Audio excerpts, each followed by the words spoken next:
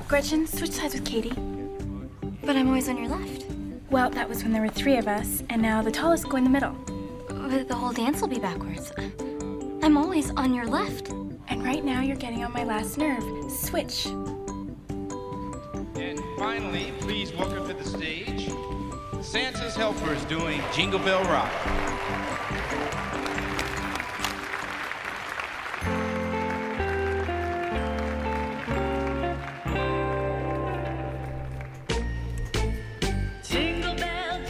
It was the podcast before Christmas, and all through your headphones. There was not a sound to be heard, not even a groans. The stockings were left on the floor with such care, next to the tree where soon Suicide Squad on Blu-ray would be there. Oh, no. If I get Suicide Squad for Christmas, I might brick a Woolworths. Prison time is better than watching that pile of bilge again. Welcome to the 405 Film Podcast with Picturehouse Central! Woo!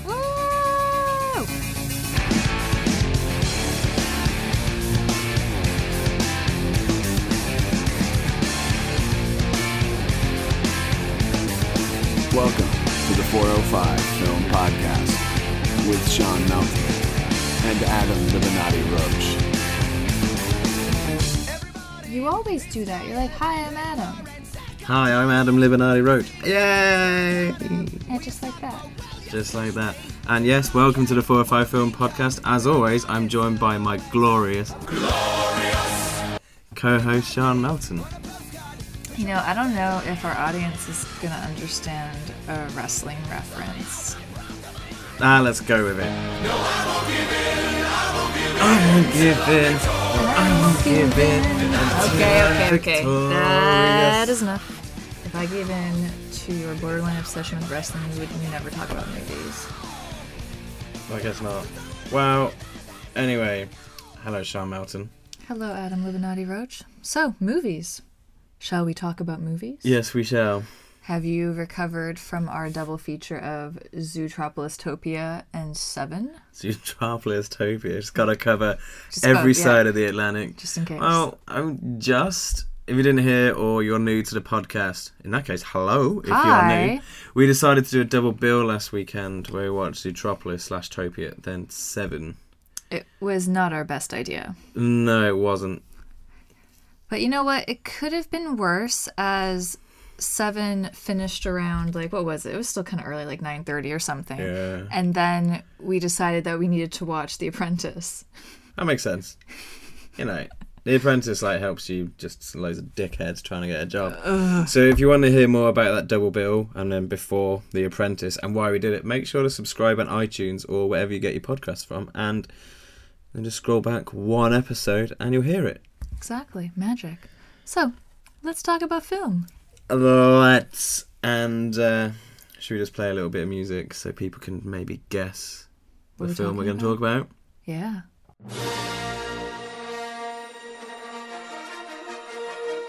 What film was that?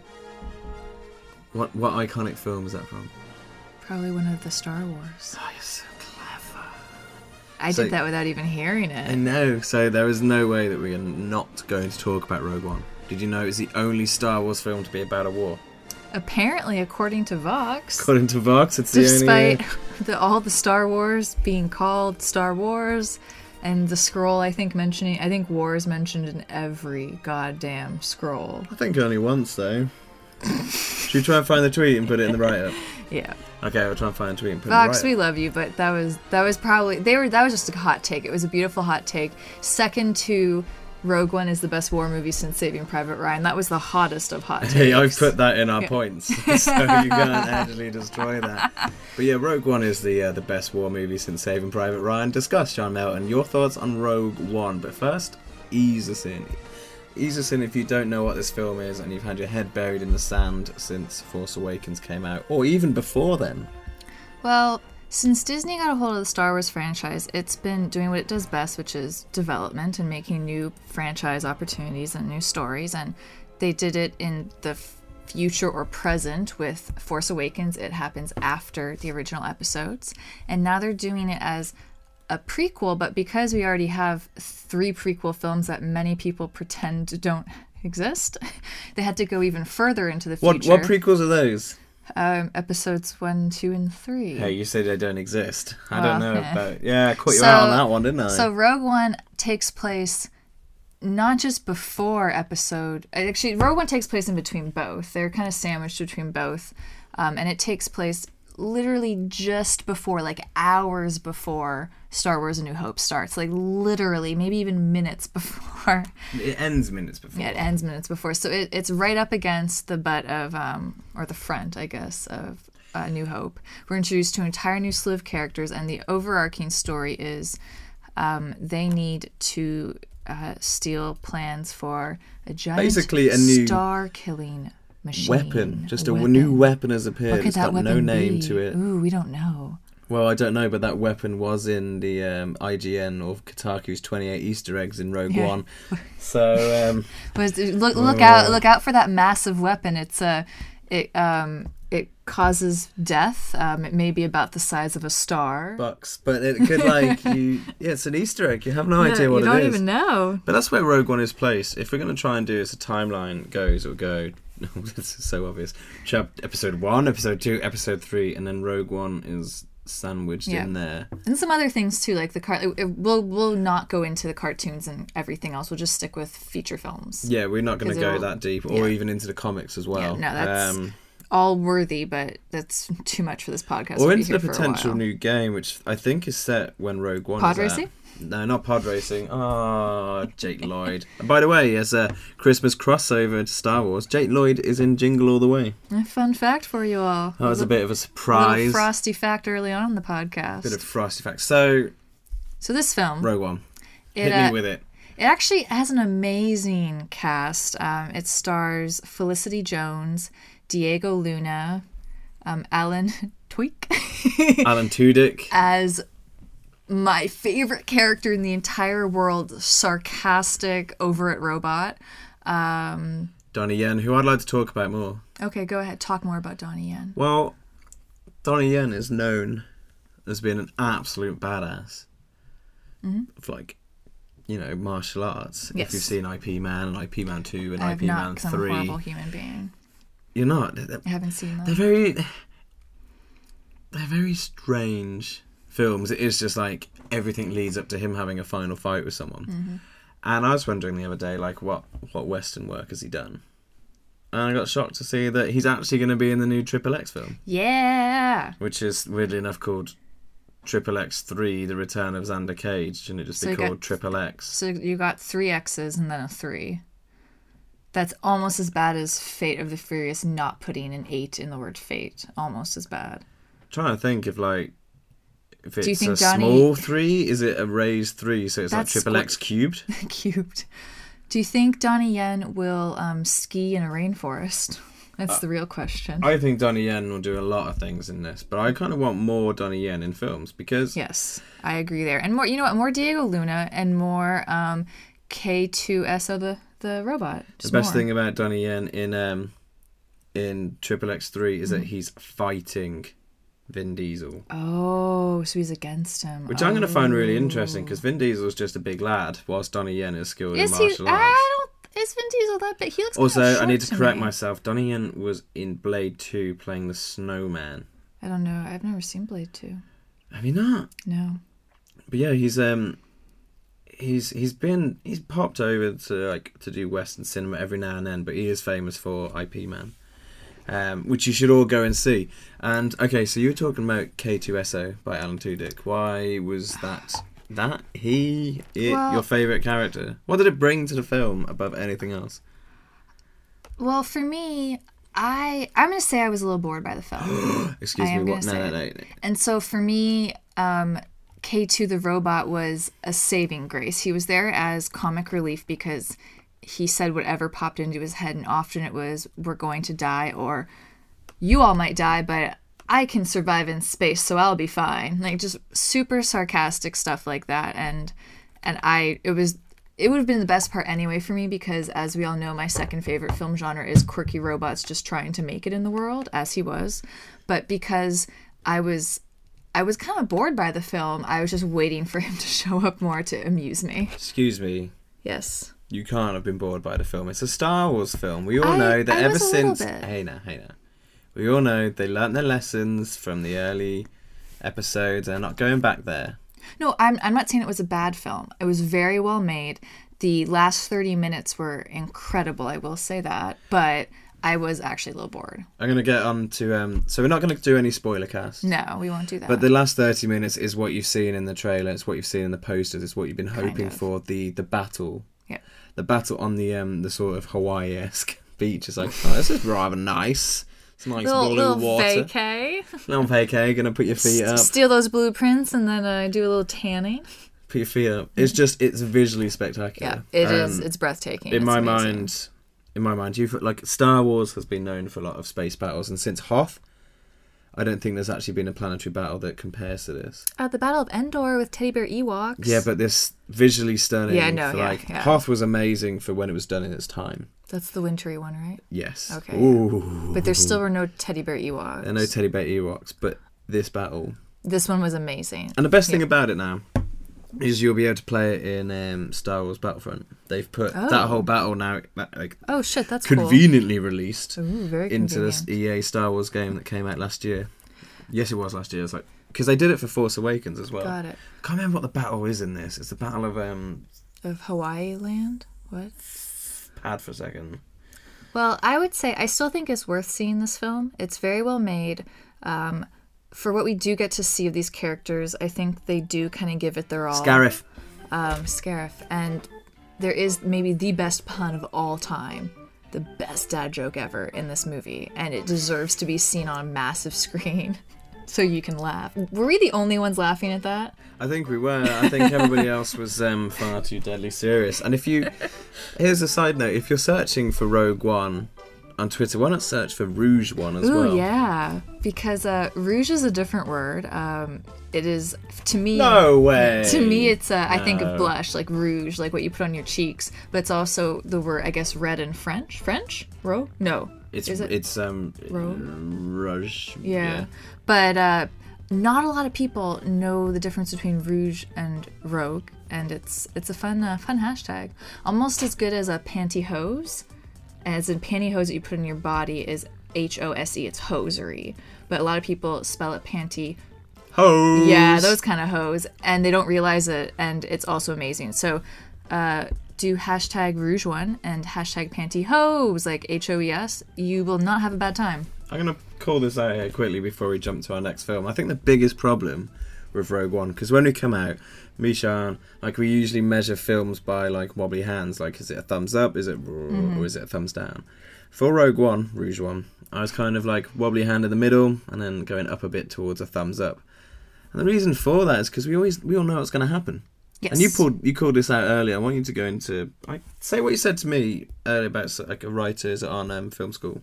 Well, this isn't something that is my idea. This was a new intern writer for Film School Rejects, where I'm also interning right now, and she wrote a piece about why Star Wars is the best franchise for Disney and their partnership because of the way they develop characters, but also why a film like Rogue One will never be as great as films like Force Awakens because they're telling stories that have already been told, and there's only so far you can go with characters like that because essentially we've never seen them before, so it's kind of implied that we're not actually going to see much of them.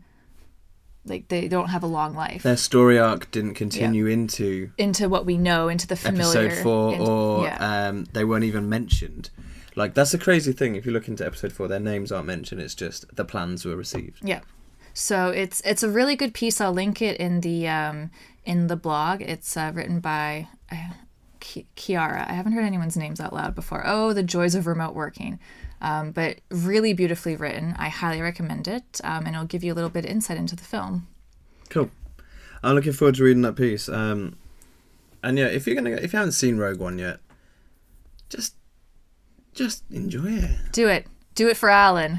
Do it for Alan Tudyk, and just do it for K2 the robot. Do it. And mainly do it for the end piece. It really gets you pumped. It does. For any potential other stories that are coming from the Star Wars universe. Right, we're going to do a complete flip. To... a completely different film.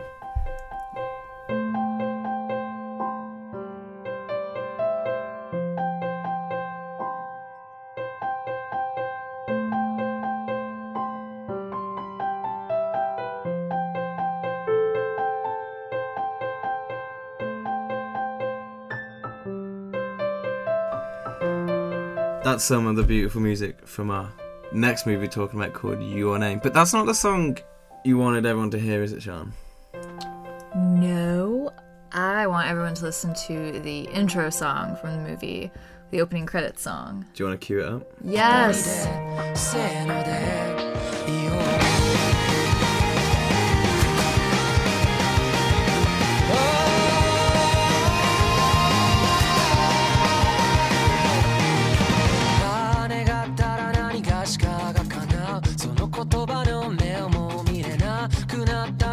We popped into this last week after one of our Central Docs clubs, kind of on a whim, but also it was playing on Screen 1 at Picturehouse, which is the most beautiful, massive screen of all, and it was so worth seeing on a big screen. It's an anime film, absolutely beautiful animation. I'm directed by Makoto Shinkai. Yep. And it's a fantasy, kind of a little bit of a romance. It's a fantasy teen comedy young romance. adult. It's a young adult film. And it was... Hey, I can see young adult films. No. I can read young adult books. I still Twilight read young adult is books. great. I read young adult books all the time. I didn't actually read anything about the plot at all. But it is... Nor did I, as it happens. No, I got asked to see it quite a lot from press. Hiya, just... Baller! Oh, you got some dust on your shoulder there. Let me swipe that off for you. That's dandruff. Oh, yeah, there we go. But so I don't even know, I kind of liked going into it blind, but I mean, if you Google this film, you will, the first word of every review is body swapping, so that's what it is. It doesn't really, that's not a giveaway, and it would be hard, I think, to get away from knowing that, but we won't say much else other than it takes place in Tokyo and also in a very small mountain town outside of Tokyo. Mm-hmm. And it is about a young girl named... Kuritori, if I remember correctly, is where it takes place. Oh, look at us. Look at us remembering things. And the main character is a young girl named Mitsuha and a boy named Taki.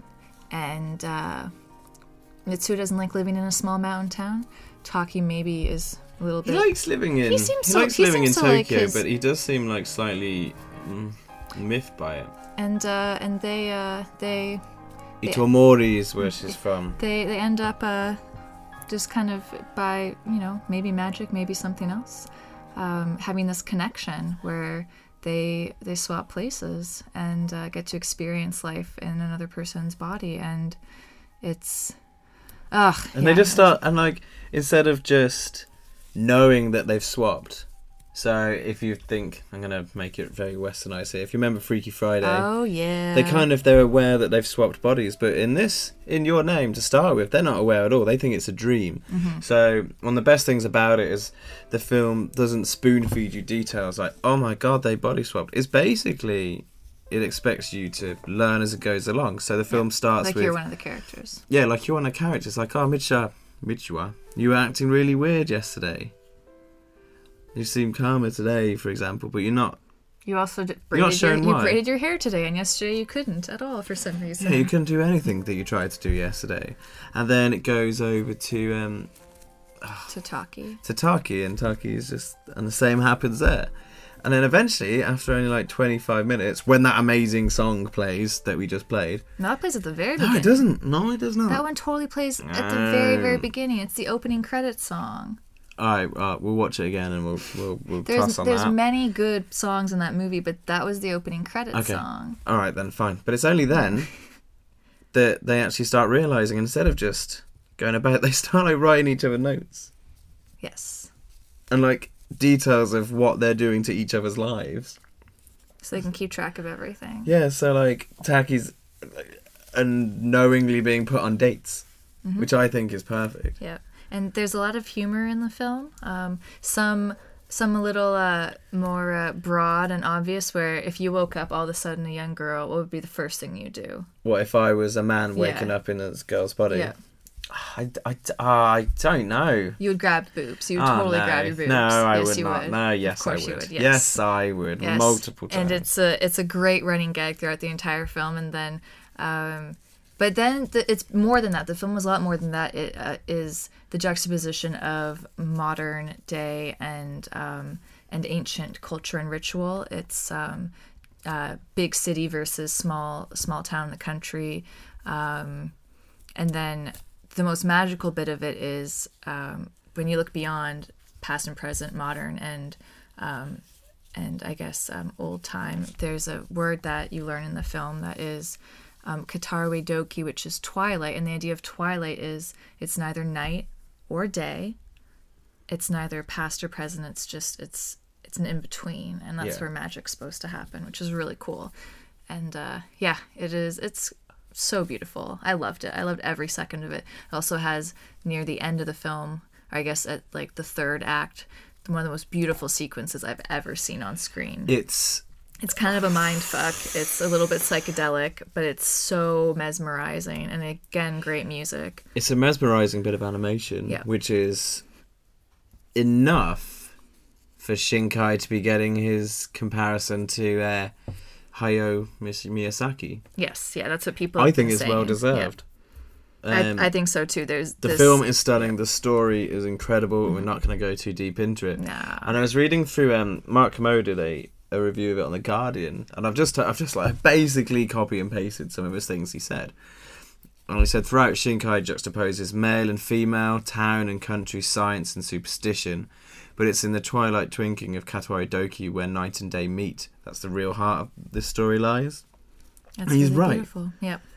And it's part of like the smartphone as well. The smartphones like are there, but they still are leaving notes as well. Mm-hmm. There's a whole juxtaposition of living in the city and living in the countryside. Yeah, and even though there definitely is technology and the film is grounded in a sense of time that way, it still feels very timeless. And it's not a film that will really ever feel dated, I don't think. Like when you watch some films from the 90s, you're like, oh yeah, that is from the 90s. Yeah. So we do have some bad news though. We do. If you have not managed to see this film and it's not currently playing in a cinema, your next chance is likely, it looks like, according to Amazon, which I don't know if you should trust, it may be coming out on DVD, VOD on the 23rd of May of 2019. No, just kidding. 2017. But see, that's not that far away now. It's not 2 years from now. It's only a few months. So there you go. Still feels like a really long time. That's when when my wrestling is. That may be. I don't know if I trust. Glorious. It did say hardcover in that description, and DVDs don't come in hardcover. So they do. They may be something different. I've got a hardcover DVD. That may be something else. But keep an eye out for this film. We both highly, highly recommend it. And yeah, there we go. Way better than Rogue One. Ooh. You agree? Just say it. I do agree. I didn't even have to say anything. Yep, way better than Rogue One. Do you know what's also better than Rogue One? Not a lot of things. The Volkswagen advert. Namaste. My number one choice for a Christmas film. We're finally at number one. We've done 4 so far. Should I cue up Mariah? Yes, you also need to cue up Mariah.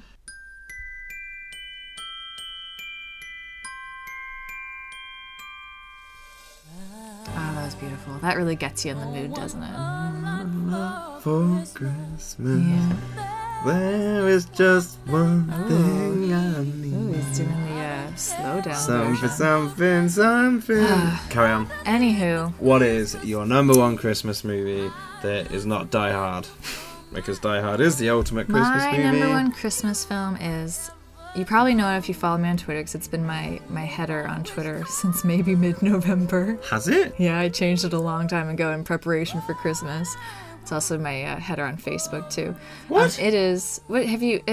It's Bernard and Neil. Oh, Neil. It is The Santa Claus, with an E on the end. Not Santa Claus the person, Santa Claus the agreement. It is a 1994, holy crap, that's 22 years, old film starring Tim Allen, Judge Reinhold, and some kid that never went on to do anything else.